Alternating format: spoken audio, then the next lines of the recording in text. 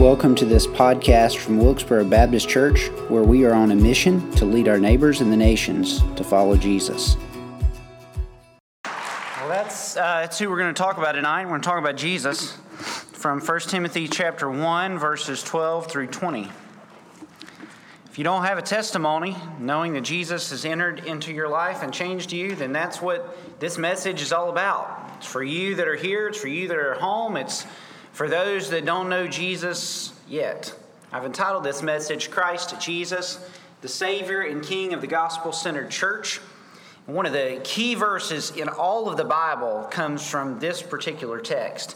It's verse 15. This saying is trustworthy and deserving of full acceptance that Christ Jesus came into the world to save sinners, of whom I am chief. In 1495, a man was born by the name of Thomas Bilney. Thomas Bilney lived in England, and that is about the time, the precursor era to the Reformation, before Martin Luther nailed his theses to the door of the Wittenberg Church in 1517. And Thomas Bilney was a man who grew up in the Catholic Church. He desired peace with God. He wanted a relationship with God. He wanted to be right with God. He went to the school for law. He was ordained. He was within the church, and he never found peace. Many times in Roman Catholicism, there's a lot of do's and don'ts and rituals and rites, and those things don't always lead to a relationship with Jesus Christ. And sometimes they actually push people away from a true relationship with Jesus Christ, and Bilney was one of those who struggled with that. And then as a student, he came across Erasmus's translation of the Greek New Testament in Latin. And Thomas Bilney was reading through the book of 1 Timothy in Latin, and he came across this verse, 1 Timothy 1:15. Jesus Christ came into the world to save sinners. And in that moment of reading that verse at that one point in his life and in human history, Thomas Bilney put his faith and trust in Jesus alone, became a follower of Christ, became a preacher of the gospel, and that wasn't looked well upon by the Roman Catholic Church. Bilney preached and he taught. He had converts like Hugh Latimer, and Hugh Latimer had converts like Nicholas Ridley, and Bilney and Latimer and some of these others who went around in England prior to the rise of the Protestant Reformation. They were preaching and teaching that salvation comes through Jesus Christ and Jesus Christ alone. And Thomas Bilney was put on a stake and burned for continuing to preach the gospel, even when he was told not to preach the gospel. He was converted from this one verse. This is a testimony section of 1 Timothy. Paul has been instructing, and will continue to in this section, instructing Timothy to deal with the false teaching that was going on at Ephesus. He was trying to instruct Timothy and make sure he knew what he needed to do to keep those false teachers from having a foothold in the doctrine that was going on there in the church. And Paul kind of makes an aside. And he makes an aside by giving his testimony, talking about what had happened to him and how that grounded what he was doing as a gospel-centered preacher. And by the way, as a church, that's who we want to be. We want to be a church that's gospel-centered. That means that the gospel of Jesus Christ drives us deep in our faith. It also drives us out in our faith to spread the good news of Jesus to those who have never heard it. And Paul testifies to that. And that gospel centers around not the preacher, not the messenger, not the church, not even the doctrine per se. It centers around Jesus. Read with me, if you will, this wonderful section of Scripture, 1 Timothy chapter 1, verse 12. I thank him who has given me strength, Christ Jesus our Lord, because he judged me faithful, appointing me to his service. Though formerly I was a blasphemer, persecutor, an insolent opponent, but I received mercy because I had acted ignorantly in unbelief. And the grace of the Lord, of our Lord, overflowed from me with the faith and love that are in Christ Jesus. This saying is trustworthy and deserving of full acceptance, that Christ Jesus came into the world to save sinners, of whom I am chief, or of whom I am the foremost. But I received mercy for this reason, that in me, as the foremost, Jesus Christ might display his perfect patience as an example to those who were to believe in him for eternal life. To the King of the ages, immortal, invisible, the only God, be honor and glory forever and ever. Amen. To this charge I entrust to you, Timothy, my child, in accordance with the prophecies previously made about you, that by them you may wage the good warfare, holding faith and a good conscience. By rejecting this, some have made a shipwreck of their faith, among whom are Hymenaeus and Alexander, whom I have handed over to Satan, that they may learn not to blaspheme. We're going to center this message on Jesus Christ, and there are several responses we can make to Jesus Christ. The first is that we can receive Jesus. We can receive Jesus. That is an option in front of us. Paul uses the title Christ Jesus, and if you think about that term, a lot of times we use Jesus Christ. Jesus is his name, means Savior. Christ is his title, meaning Messiah. He's the anointed one, the one who came from God. And I think in this particular instance, and often in Paul's letters, he will use Christ Jesus, beginning with his title, Messiah, and then using his name, Jesus, as Savior. I think Paul does that because in his mind, and if you think about Paul's testimony, Paul was a Jewish man. Paul was a man who believed in God, believed in the law, believed in the Old Testament. He did his best to accomplish God's expectations in the Old Testament, but he did not believe that the Messiah had come. He was still looking for the Messiah to come until that he met the Messiah on the road to Damascus, and the Messiah introduced himself as Jesus, the one who he was persecuting. And so I think there's a theological importance to Paul saying, Christ Jesus, the Messiah, is Jesus. He is the one who came. He is the one who came to do what? To save. And Paul gives this testimony of what that looks like. He says, he gave me strength. He set me apart for this ministry. My responsibility is to preach and to teach and to pastor and to plant churches. And Jesus is the one who strengthened me, though I was formerly a blasphemer, a persecutor, and an insolent opponent. Listen, the first thing we've got to remember before we can receive Jesus is we've got to know that we need Jesus. You'll never follow Jesus unless you admit that you have a need for him. That's why Paul sets up the gospel with a discussion of the law in the previous paragraph. Listen, Paul recognized that he was something that was bad, that was evil and wicked. He was a blasphemer. What did he blaspheme? Not certainly the God of the Old Testament, not what he knew about who God was. He believed in God. He blasphemed Jesus. He didn't believe that Jesus was God, and he persecuted the church as such. He said he was a persecutor, a violent man. He was someone not deserving of anything that he had received. And some of you in this room get a little bit of what Paul's talking about. Because you can look back at your past and you can see who you used to be. We could all write, we were formerly this. We were addicts. Or we were adulterers. Or we were haters.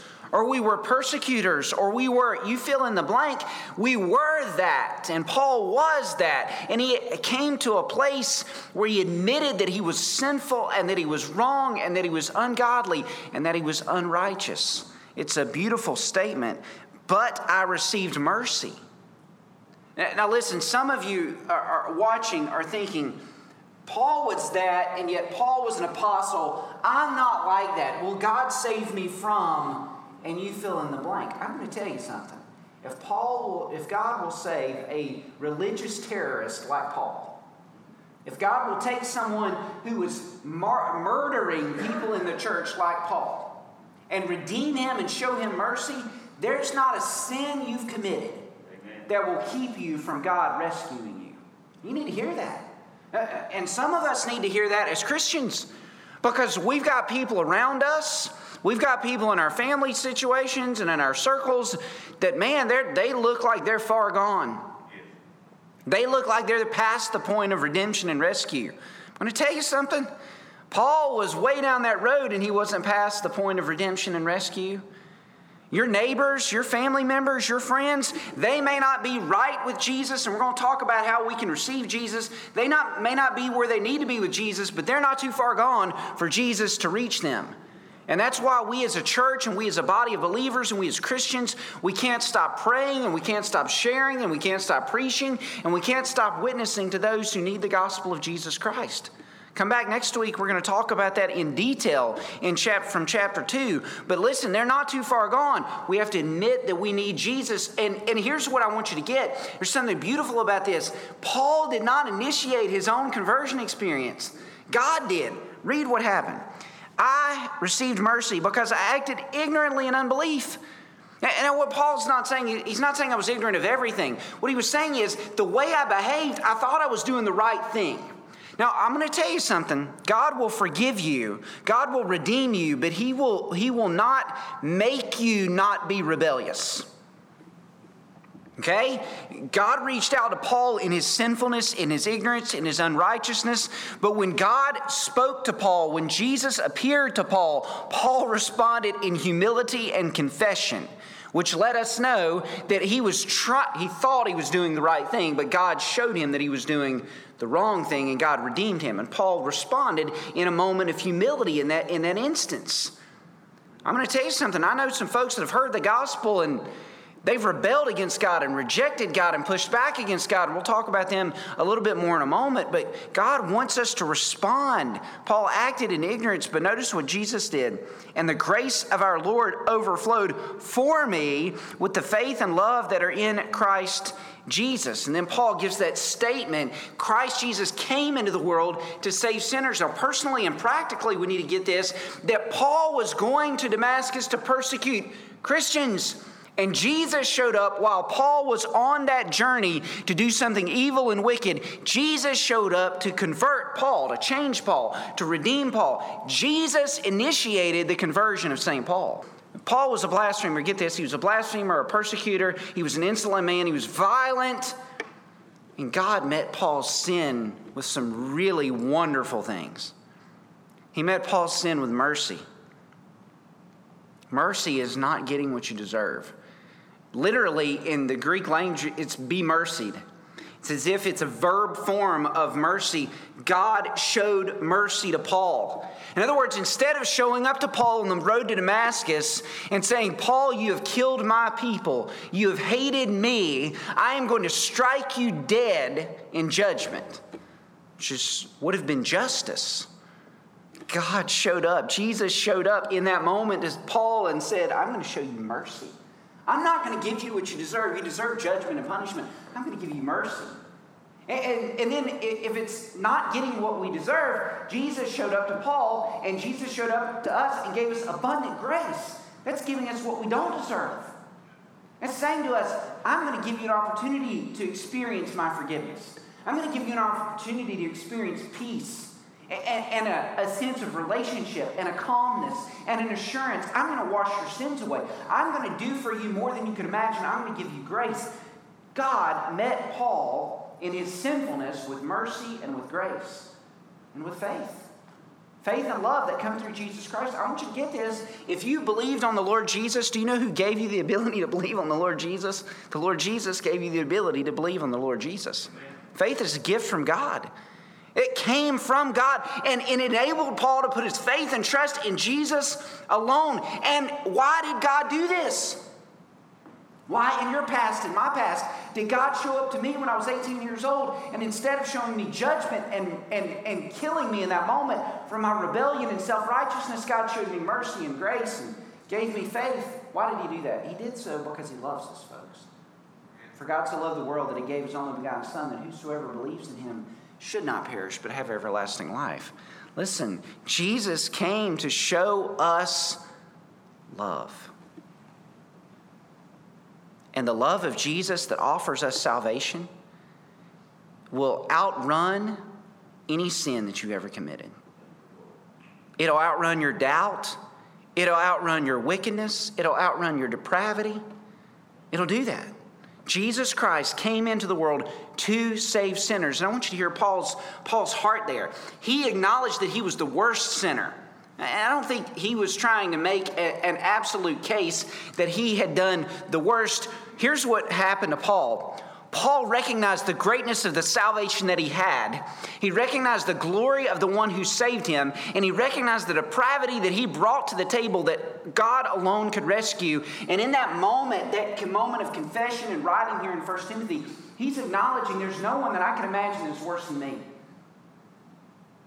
I tell you, truly converted follower of Jesus, that's exactly the way all of us feel. When you realize Jesus is the one that rescued you and your wickedness and depravity and unrighteousness so permeated your existence, and Jesus showed up and he showed you all of that gunk and wickedness and sin, and he looks at you and says, I don't want to destroy you for that. I want to redeem you from it. I don't want to curse you with it. I want to wash it away because I love you. There's a recognition there where Paul acknowledged, and I'm the worst of sinners. And there's nothing, I'm just terrible and evil, and God washed me. And he did so to show off his glory. I'm going to tell you something. Every single follower of Jesus who's been redeemed by Christ is a trophy of God's grace. Notice the way Paul worded this. I received mercy for this reason, that in me as the foremost, Jesus Christ might display his perfect patience as an example to those who were to believe in him for eternal life. Paul's saying the reason Jesus saved me, the reason he showed me mercy, is so that God's patience and grace could be on display in my life. Paul wanted Timothy, he wanted the church in Ephesus to remember, here's who I was. Here's what God did. That means God will do that for any of you. Folks, that is what we're to be as believers. That song that Penny sang just before we entered into the sermon time, let me tell you about my Jesus. Folks, every single one of us who've been forgiven and redeemed, that's our story. Let me tell you about the one who looked at me in my sinfulness and saved me, forgave me, and cleansed me, and redeemed me. Let me tell you something, folks. We can receive Jesus. Jesus is giving you an opportunity. You say, what, didn't I come to church tonight? Didn't I initiate this opportunity? I don't believe you did. If you're here and you need Jesus, Jesus has been working in your heart and life. He's been drawing you and giving you a chance to trust in him. And this is an invitation on his part for you to receive Jesus. If you're watching at home, I'm going to tell you something, folks. God orchestrated the events for you to hear the gospel, and he's working in your heart and life. I'm going to tell you, he is inviting you to receive him. To receive salvation. And here's what I love about Paul. And Dr. Mike, you'll love this. You'll really love this. When Paul talks about salvation, it drives him to worship. It does.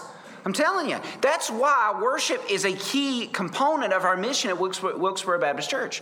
And I don't just mean singing worship, although that's a significant part of it. I mean giving worship and praying worship and testifying worship and preaching worship. Why? Because what happens when we start really thinking about what God did for us that's undeserved, and we start thinking about who that is that did for us that was undeserved, it drives us to a place of worship, which is why we get the doxology in verse 17. Now to the King of all ages, immortal, invisible, the only God, be honor and glory forever and ever. Amen. Paul does this over and over again through his letters, by the way. And I think in part, there's some of what's going on. I really believe that Paul was declaring his letters. I think in many cases he was speaking it while an amanuensis was writing it out. And I think sometimes what happened is Paul was writing and had this train of thought, and he was speaking this out, and somebody was writing it down. He started preaching a little bit, and he started testifying, and he started remembering who Jesus was and what Jesus did. And in that moment, he starts bragging on Jesus. Listen, this one that you can receive, let me tell you who he is. He's the King. That's really important for 1 Timothy. Because part of what's going on in 1 Timothy, there's trouble in the church. There's some elders and some people who are preaching false doctrine. We'll get to those in a moment. And so what we need to grasp as followers of Jesus is we have an authority. The authority isn't me, it's not your pastor. The authority isn't the group of deacons at our church. The authority isn't our denomination. That's not the authority. The authority in Wilkesboro Baptist Church is the King. His name is Jesus. That's the only authority we have. That authority comes through the pages of Scripture. It's delegated authority from Scripture, and so as we testify from the Scripture, then that's authoritative because it comes from the King. It's His words. It's His words to us, to the King. And what we need to recognize as a church is when the King tells us this is what we need to do, folks, this is what we need to do. And that's going to underscore some of our application of what we're going to read in the rest of 1 Timothy. Paul says, to the king. The king of what? Of the ages. He's the king eternal. Listen, he doesn't have time. I talked about this in an illustration a few weeks ago. Jesus is not bound by the circumstances that bind us.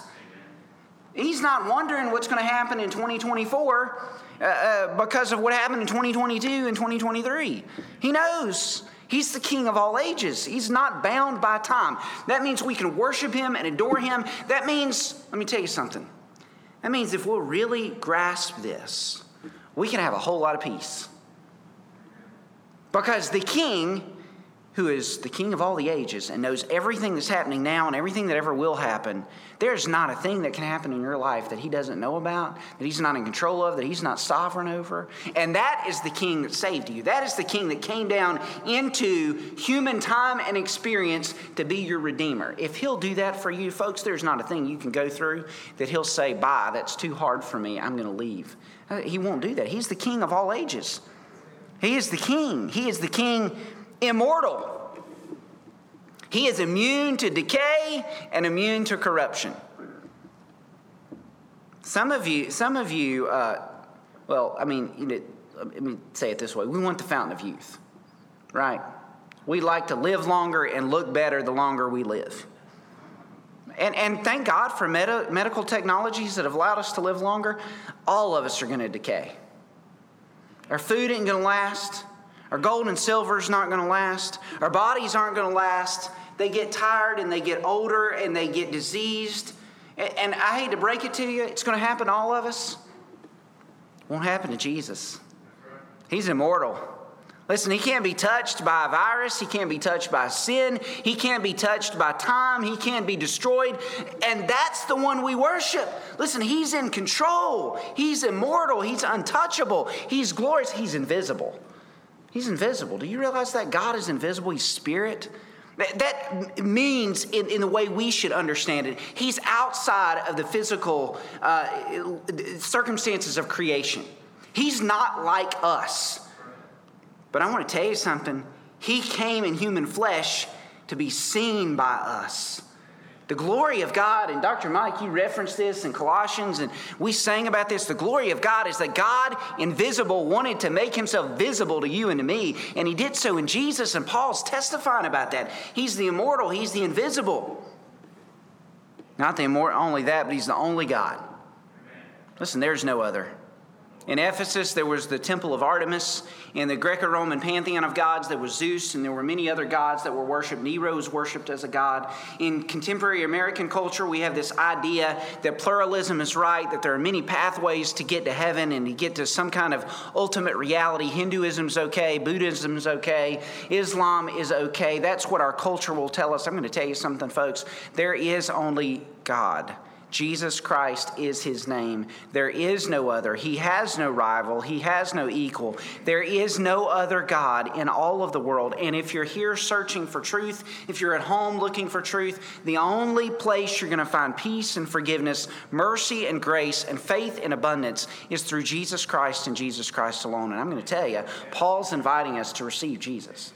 He received Jesus. He wants you to know and receive Jesus. Something else we can do with Jesus, we can remain in Jesus. I won't be as long on this point. Verse 18, this charge I entrust to you, Timothy, my child, in accordance with the prophecies previously made about you, that by them you may wage the good warfare, holding faith and a good conscience. Paul had given Timothy some instructions in the church to make sure he was there to stabilize the problems that were there, to deal with the theological errors that were there, to make sure the church was corrected. That was his job. That was his responsibility. And so the gospel that Paul had been entrusted with, Timothy, Paul was now commanding Timothy and trusting him with that very same gospel and inviting him, Timothy, you received Jesus. There were prophecies made about you. You had the hands of the elders laid on you. You have been assigned this responsibility to oversee this church in this season, at this time in human history. This is your job. Trust in Jesus. Remain in him. And how do we remain in Jesus? Listen, let me tell you something, folks. We do so by waging a good warfare. This Christian experience that you and I have, it's not easy. That's why we need to know the Jesus of verse 17. Because we're going to face temptation, and we're going to face trials, and we're going to face difficulties. We're waging war against our inner wickedness. We're waging war against a world that hates biblical Christianity. The culture around us doesn't want to follow the principles of biblical truth. It wants to ignore them and push them back and do whatever it wants to do. That is warfare. We're fighting against an enemy that wants to keep people from going to heaven and following Jesus. I'm going to tell you something, folks. One of the reasons we need the church, one of the reasons we need doctrinal soundness, we'll talk about that in a second, but one of the reasons we need that in community is because if you're going to live your Christian life in the world outside of this congregation of believers, you're not going to be on the same team as the people out there. It's going to be hard, and it's going to be increasingly harder. When Paul wrote this to Timothy, he did not write to Timothy and the church as if they were the predominant worldview. Remember, there are only several thousand Christians on planet Earth at this time. Christianity was not the predominant worldview in Ephesus. It wasn't the prevailing cultural perception or cultural ethic. It wasn't. And so Paul said to Timothy, fight the good fight. Remaining in Jesus is recognizing He's our strength, He's our grace, He's our mercy, He's the one who gives us faith and love. And you know what? Even if it's hard today and tomorrow, I know He's with me. Remaining in Jesus is being willing to own up to the fact that it might be a fight. Wage the good warfare. Hold on to the faith. He says, hold on, don't let go. That's holding on to your personal conversion, your individual experience of receiving Jesus. It's also holding on to the faith, the Christian doctrine, who we are and what we believe.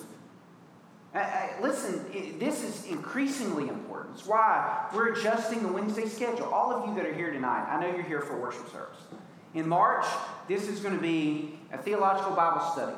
Okay? We're going to sing some songs, so we're going to use our voices in worship. I want all of you to come back. I don't want anybody that's here tonight to say, okay, this isn't what I'm here for. No, we need to deepen our faith. Why do we need to deepen our faith? Not just so we can get together as a bunch of Christians and say, hey, this is what we believe. I know a little bit more. I'm a little smarter, a little more intelligent. No, the deeper our faith gets rooted in what we believe, the better it can be spread out in the way that we interact with unbelievers and those that need the gospel of Jesus Christ. And what Paul's telling Timothy is saying, hold on to that. Don't let go of it. Timothy, what will keep you stable as you oversee all of these challenges in the church is the faith that you had when you started.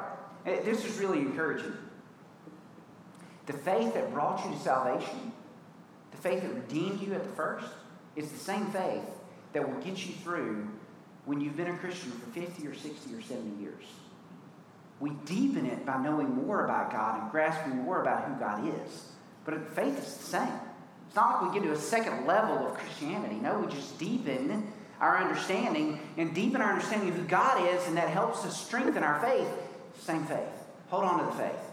That's another way that we remain in Jesus. Let me give you a third way we remain in Jesus, with a good conscience, Paul says.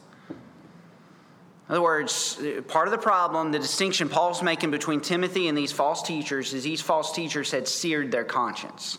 They were doing some depraved things. They were doing some wicked things. They were sleeping around with some of the people in the church. That's what the text tells us in 1 Timothy. Their theology had gone awry. They had seared their conscience. What does that mean? It means pay attention to your own soul. Listen, if you're convicted about something, that means we confess it and acknowledge it and go back to the King who is immortal and glorious and ask Him for forgiveness and salvation, or forgiveness and cleansing, just like we did when we were saved at the first. Why? Because we need to have a good conscience. John Calvin put it this way. He said, a bad conscience is the mother of all heresies. I've watched folks fall away from the church. Not because their theology went away at first, but because their behavior, their sin, their own desire to do something wicked and evil led them to have bad theology. In other words, they were engaging in sinful behavior, and then they twisted Scripture to fit their own lusts and their own desires. A good conscience, what does it mean? It means that we need people around us to hold us accountable. We need people asking us hard questions. We need to submit to the holiness of what Scripture tells us to be. Folks, that's what it means to be a body of believers. It means that sometimes you're going to challenge me, and sometimes I'm going to challenge you with the pages of Scripture, and Scripture needs to bring us back to a right sense of behavior, a good conscience before the Lord. Remain in Jesus. If you've received Jesus, remain in him.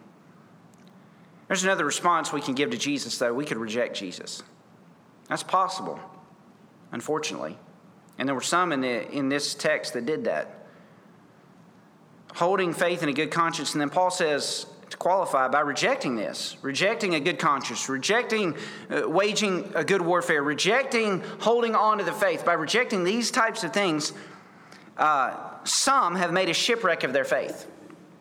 They've ruined their faith. They've pushed away from it. Among whom are Hymenaeus and Alexander, whom I have handed over to Satan, that they may learn not to blaspheme.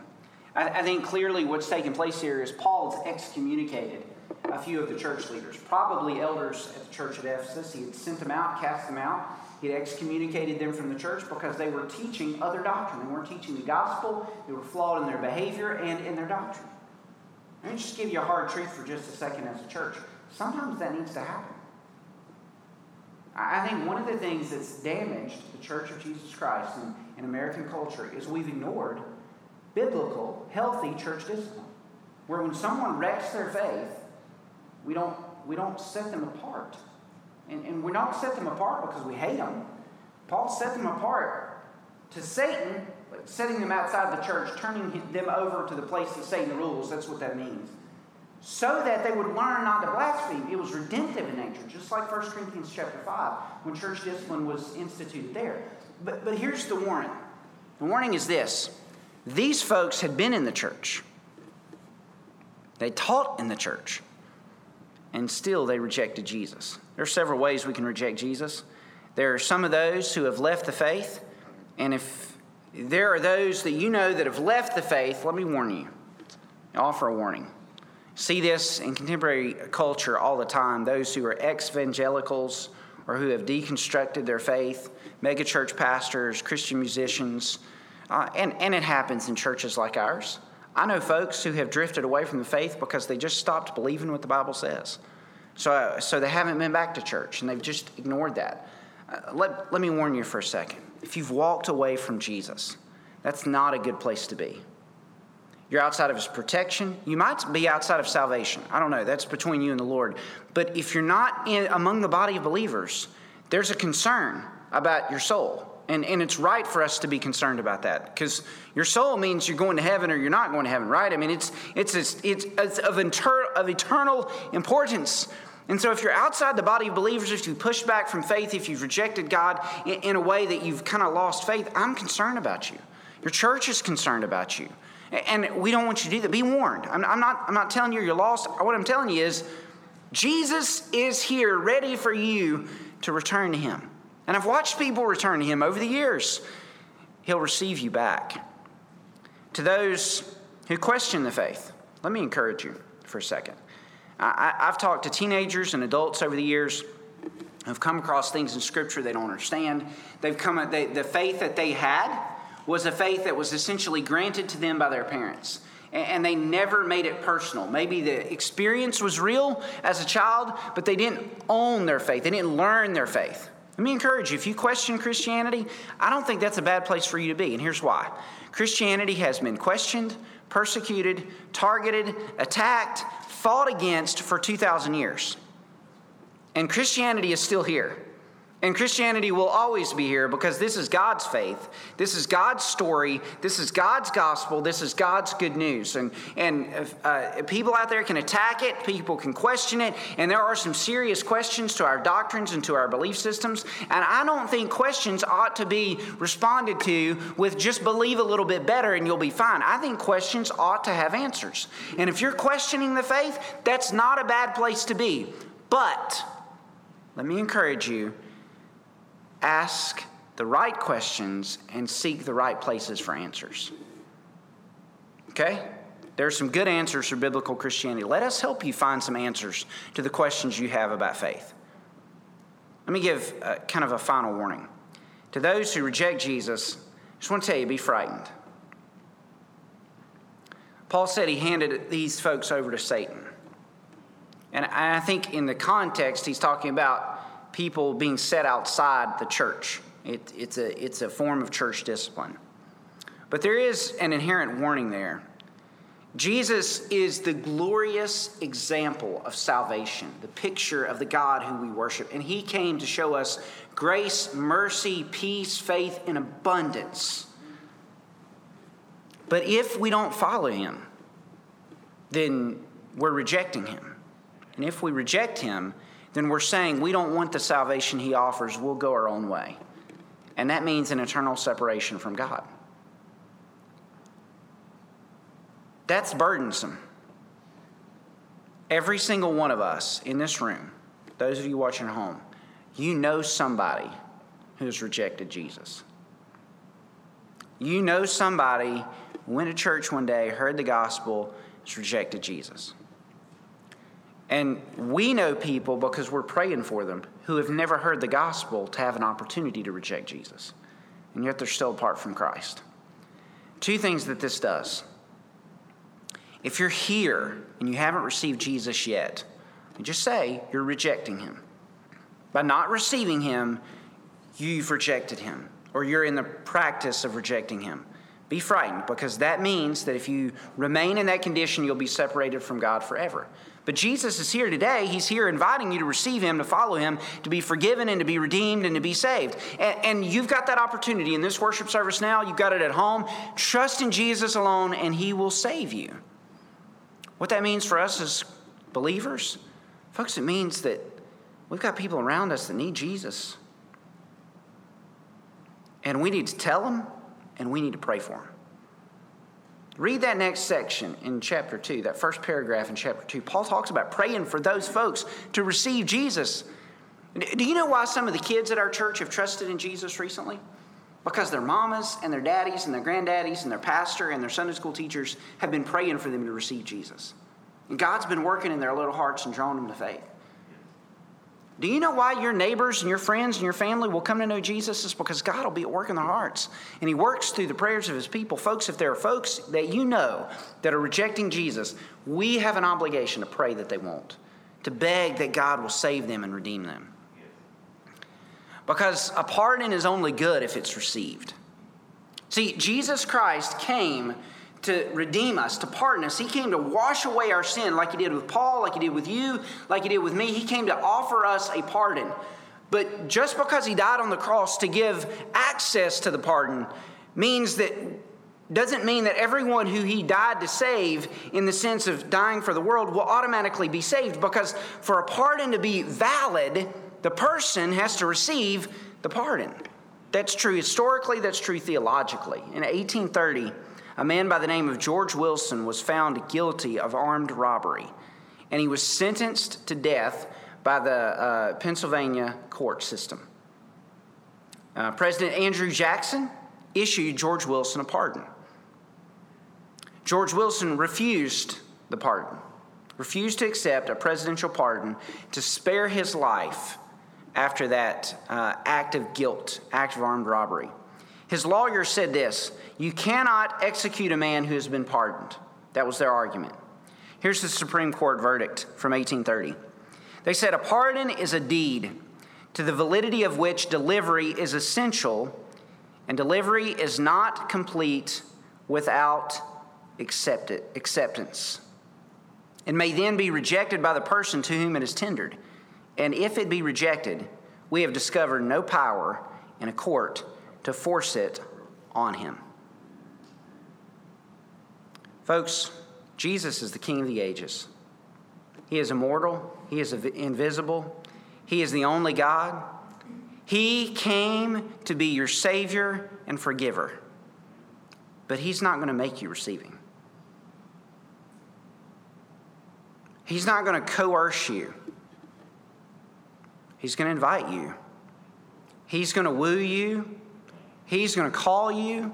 He's going to send preachers to tell you about him. He's going to send parents to pray for you. But he's not going to make you receive his pardon. He is inviting you to receive his pardon, though. So if you're here today and you haven't received him, I'm begging you, don't walk out of here without receiving the forgiveness Jesus offers.